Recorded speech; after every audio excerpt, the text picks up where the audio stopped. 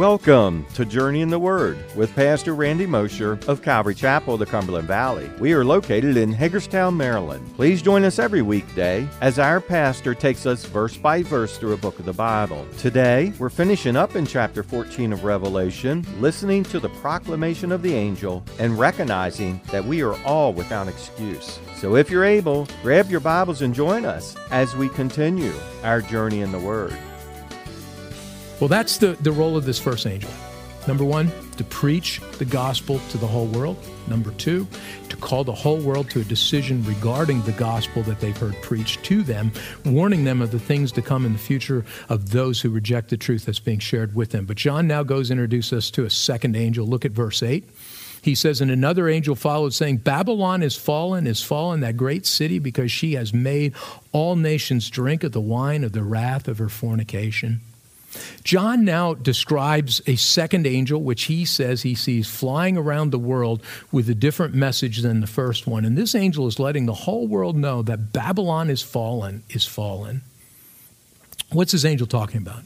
What Babylon is he talking about that is fallen like this? Well, he can't be referring to the ancient empire of Babylon, because that Babylon has already come and gone from the world scene long before John ever recorded these words as Jesus was giving him this revelation. Therefore, this angel must be talking about a different Babylon. A Babylon that will exist in some future sense at some point in the future during the time when these events that we're now studying here in Revelation will be taking place. Really a Babylon that will be somehow connected to Antichrist and to the false prophet, which we'll see later on in our studies. But in the scriptures, Babylon is always a reference. It's always referenced in one of two contexts. It's either referenced in a physical context or in a spiritual context. Now, in the physical context, it refers to the actual city and then to the empire of Babylon. Babylon was initially a city that was established by a guy by the name of Nimrod. Anybody remember the account of Nimrod in Genesis chapter 10? But it was begun by this guy Nimrod. And Nimrod was a guy who the scriptures paint as being a rather evil and very vile kind of man. The account of Genesis tells us that he was mighty on the earth. In other words, he was a very powerful ruler. And we're also told in Genesis that he was a mighty hunter before the Lord. Now, some people relate to that and say, well, I'm a mighty hunter around here. I go deer hunting and, no, that's not actually what that's referring to. What it's referring to in the Hebrew, it literally means mighty hunter. It doesn't have to do with hunting wild game. You know what it has to do with? Hunting men, hunting people. In other words, it's a characterization that describes him as being ruthless and a cold-blooded killer, maybe even a serial killer of sorts. And that's what likely made him so mighty and gave him his position of power on the earth, because he was so fearsome a man that he used his fearsome power to establish a kingdom for himself and to bring people into subjection to himself. In many ways, he's an Old Testament prefiguring of who? Antichrist, right? He's an Old Testament prefiguring of Antichrist. Now, the Bible also tells us that one of the key cities of the kingdom that he established was the ancient city of Babel, which later became known as Babylon. And most of you are probably familiar with the story about Babel or the account of Babel, but it's a city where the people tried to build a tower that reached into the heavens. And we're told in Genesis 11 and verse 4, and they said, come, let us build ourselves a city and a tower whose top is in the heavens. Let us make a name for ourselves, lest we be scattered abroad over the face of the whole earth. So even though Nimrod isn't specifically mentioned by name in this account, it's safe to assume, based on the reference given to us in Genesis 10, that he's the one that led the effort to build the tower in that city. And this is more than a simple building project. These people in Babel, led by Nimrod, were trying to wreck something that enabled them to exalt themselves as God exalts himself, to be above the earth. And they too wanted to be known for being in the heavens. And they attempted to build this tower as an expression of their fleshly desire to be exalted as God is exalted. In a sense, this tower represented man's attempt to build a religious system for himself, a system that was devoid of God, but devoted to man himself.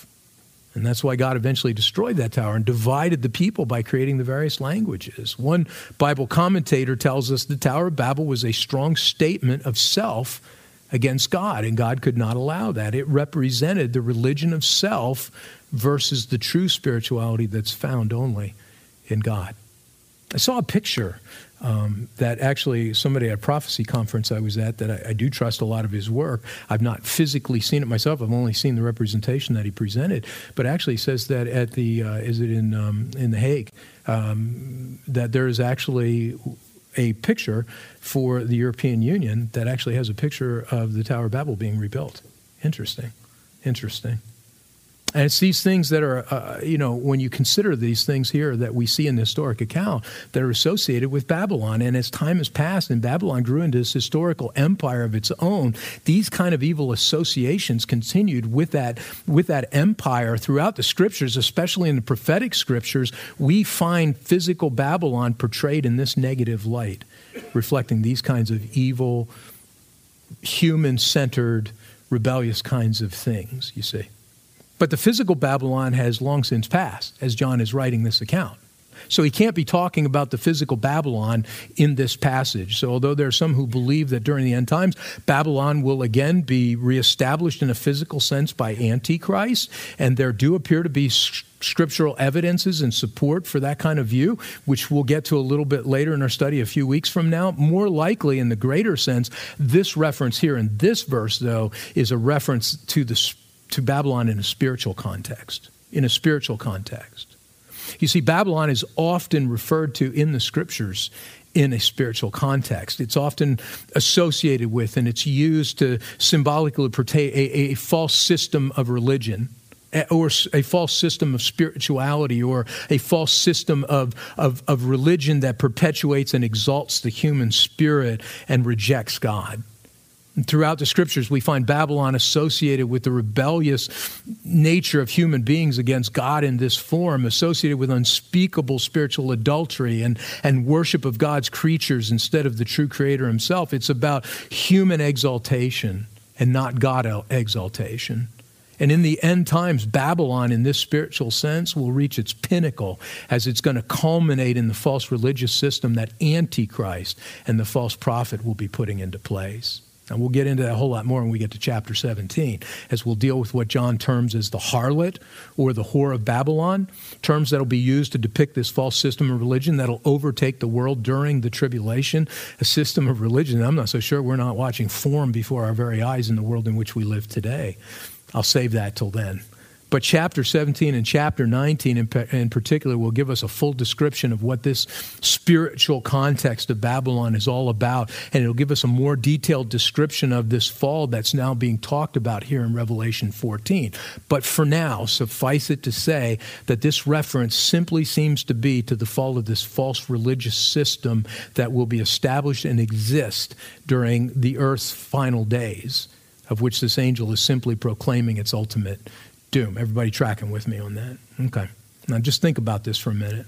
There is coming a day, and I do think of this often, especially as I see stuff happening in our world spiritually today. There is coming a day when there will no longer be a multitude of religions competing for people's attention and loyalties and worship, as there won't be multiple religions or multiple religious systems to choose from. Not because we're all going to finally come together and do the kumbaya thing, which some would love to see in our world today, which is man-centered, not God-centered, but because there is a day coming when God will destroy everything that's false. He's going to get rid of everything that's false, completely destroy it, and replace it only with that which is true. And what's true? We already discussed it. It's Jesus, and it's Jesus alone. There's no other way, no other truth, no other way to life, no form of religion, no form of spirituality other than that which he brings to our lives as we place our faith in him and him alone. What a great day that will be. You're not going to have to decide what church you want to attend, right? Do I want to go to the Brethren Church? Do I want to go to Baptist Church? Do I want to go over there to Yehu's at Calvary Chapel? Where do I want to go? We're just going to worship at one altar, because that altar will be purified, you see. And our thinking spiritually will have been purified because Jesus will come and do that. What a great day that's going to be, when all those who will be living on the earth are going to come together and sing praises to God alone. Amen. But look out, because John now sees another angel that he introduces to us in verse 9. He says, "Then a third angel followed them, saying with a loud voice, 'If anyone worships the beast and his image and receives his mark on his forehead or on his hand, he himself shall also drink of the wine of the wrath of God, which is poured out full strength into the cup of his indignation. He shall be tormented with fire and brimstone in the presence of the holy angels and in the presence of the Lamb, and the smoke of their torment ascends forever and ever, and they have no rest day or night, who worship the beast and his image, and whoever receives the mark of his name. John now sees this third angel who's flying around the earth proclaiming yet a different message. This angel warns that anyone who bows down to, anyone who worships the beast and his image, which we discussed previously in the previous passages, and who receive his mark, remember that 666, whatever that portrays, receives his mark of loyalty, which is declaring their loyalty to him, he says unequivocally that they will face eternal punishment by God. Now again, just as noted a couple of weeks ago, here's proof text that people will know exactly what they're doing when they take Antichrist's mark upon themselves. There's a clear connection between worshiping the beast and his image and receiving the mark on their foreheads and their hands. This isn't just about survival economically. This is about worshiping someone who's giving to them what it is that they want.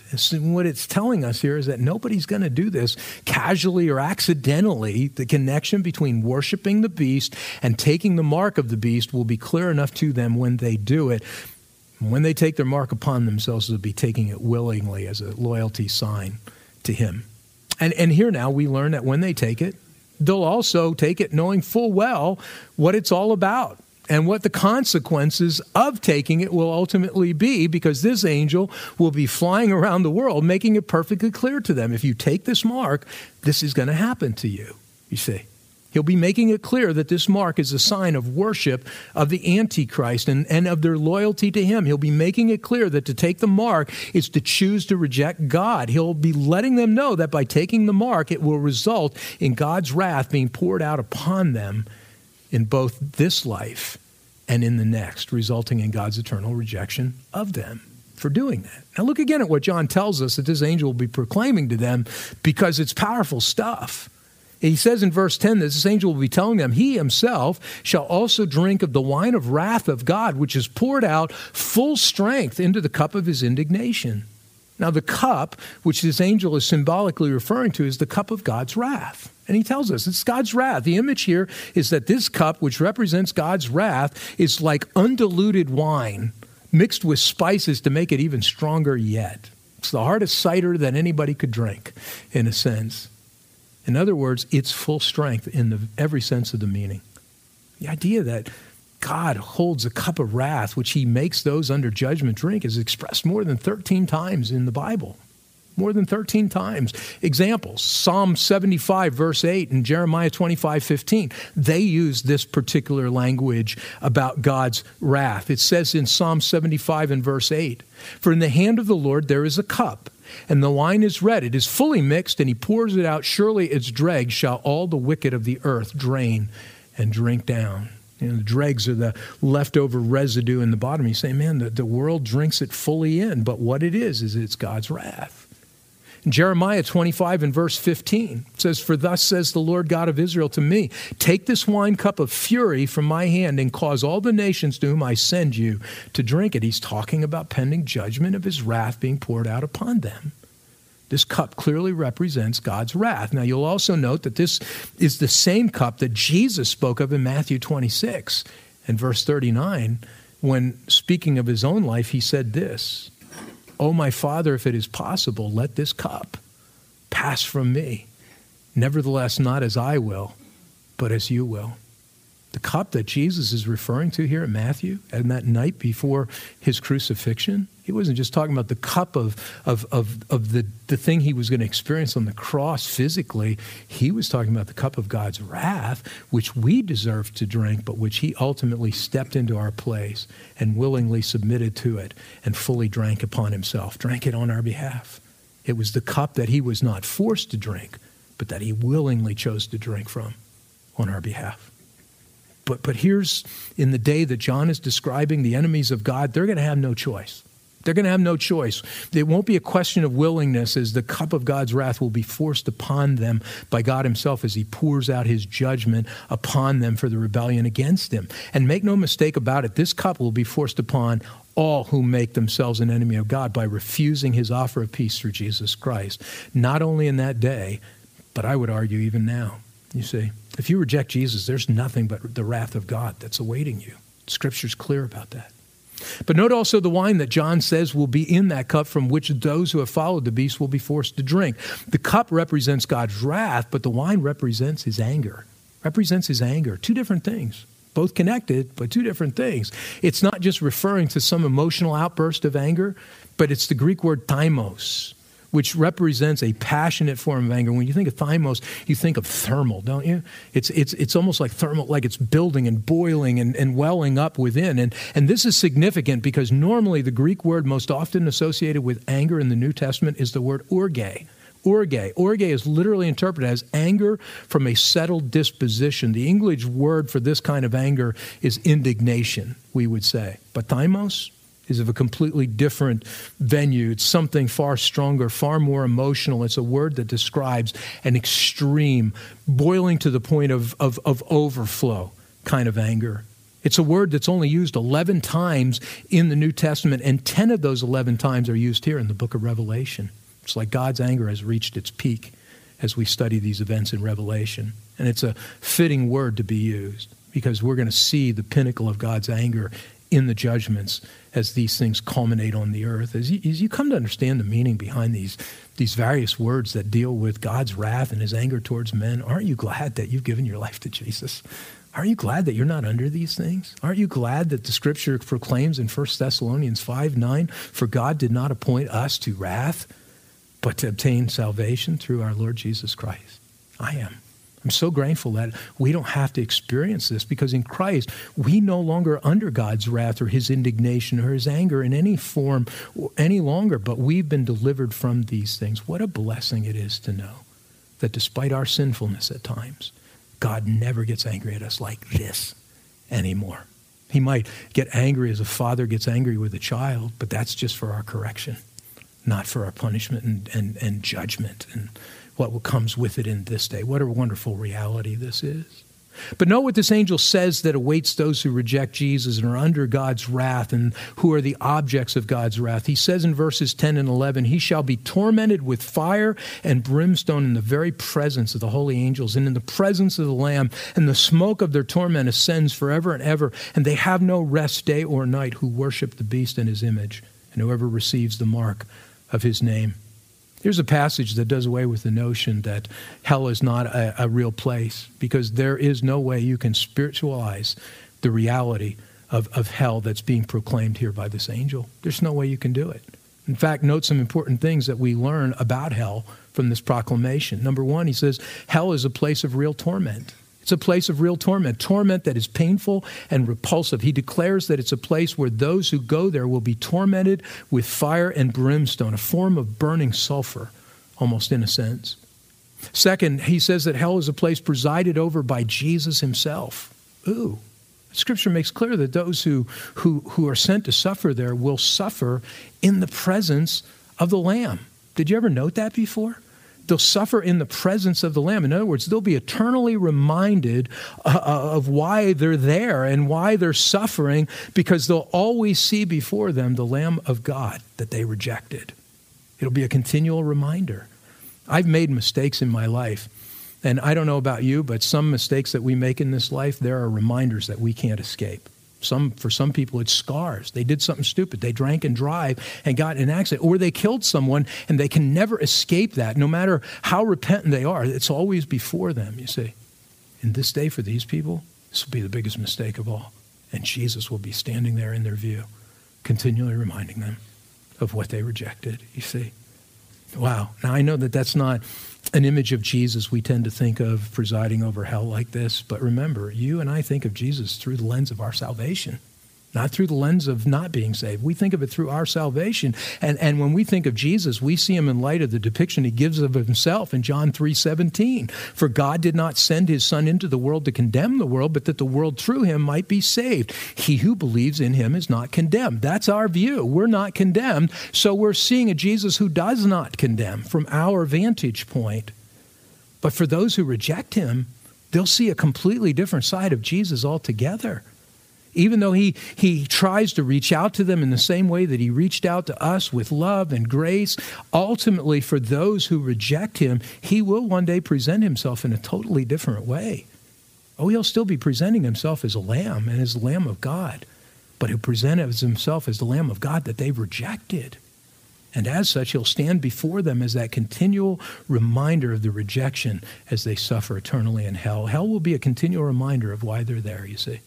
Praise God that we who've received him don't have that view or need to fear that we will ever have that view of Jesus.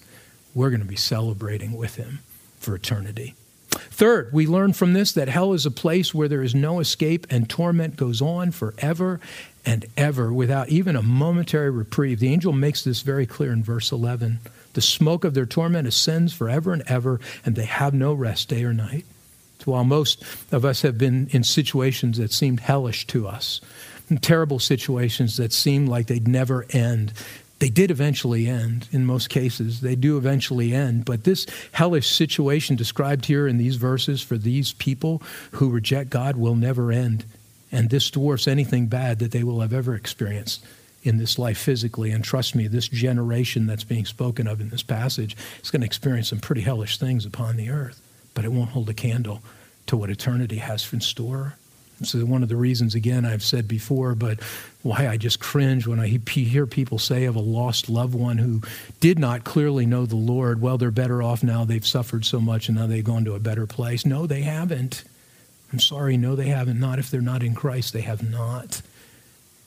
It's important that you and I realize that hell is a very real place, a place where there'll be suffering and there'll be torment beyond what our human minds can even begin to fathom.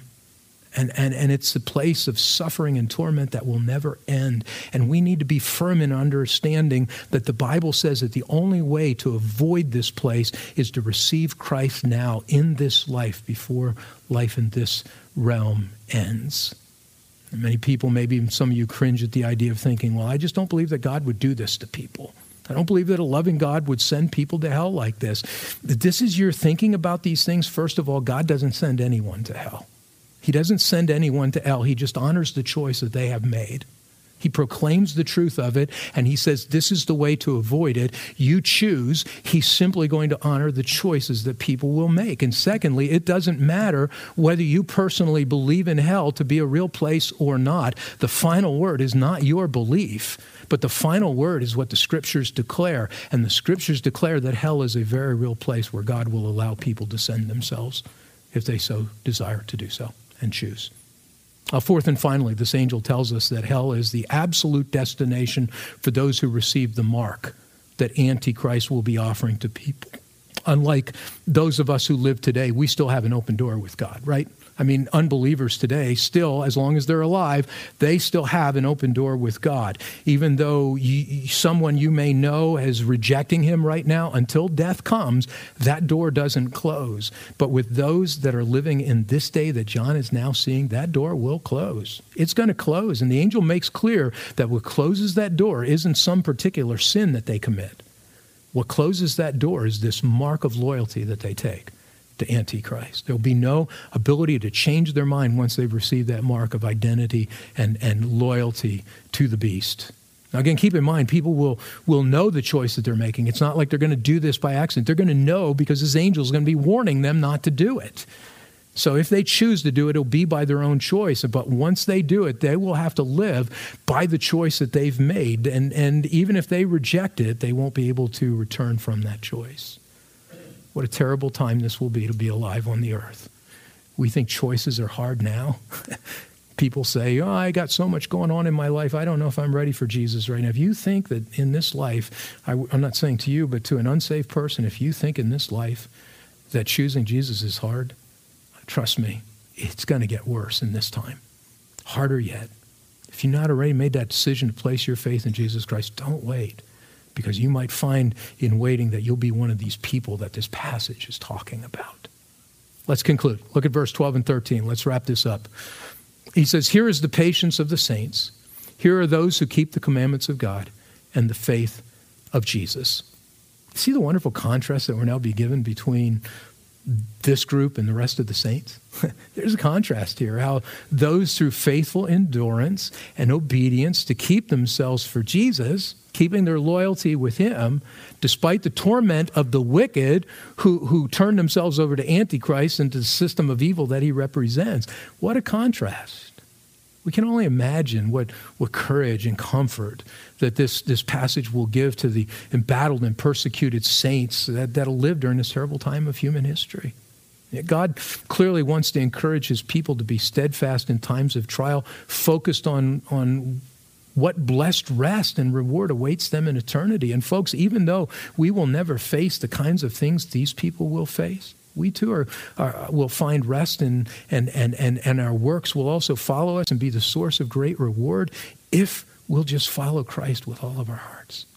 If we'll just submit our loyalty completely to him and just endure in that loyalty with him, keeping our feet firmly planted upon him, even in times of difficulty and trial, as hard as that can be. There's nothing that the world, that Satan, that people, that the spirit of Antichrist in our world has to offer to you and me. Nothing. Nothing. Our rest, our reward is found in Jesus Christ alone. And even though we might find ourselves being pressured, might find ourselves being tormented and persecuted by evil in this world in which we live, ultimately there is nothing that this world or the evil people of this world can do to us. Not a thing. We are securely protected by Jesus Christ if we are in him. Eternally protected by Jesus Christ if we are in him. So stay in it with Jesus. Stay in it with Jesus. Press in even closer when things get harder. Press into him. Lean on him alone as you live your lives on this earth, and you're going to find the same kind of rest and reward. I like how he said that. This is the true patience. This is the patience of the saints, and for those who keep the commandments of God and their faith in Jesus Christ. Do you have your faith in Jesus today? Then stand in it. Amen. Thank you for joining us for another episode of Journey in the Word, a verse-by-verse teaching ministry of Calvary Chapel of the Cumberland Valley. If you would like to listen to more teachings or find out more information about us, go to www.journeyintheword.org. That's www.journeyintheword.org. Thanks again for listening. We hope you'll tune in for our next episode as we continue our Journey in the Word.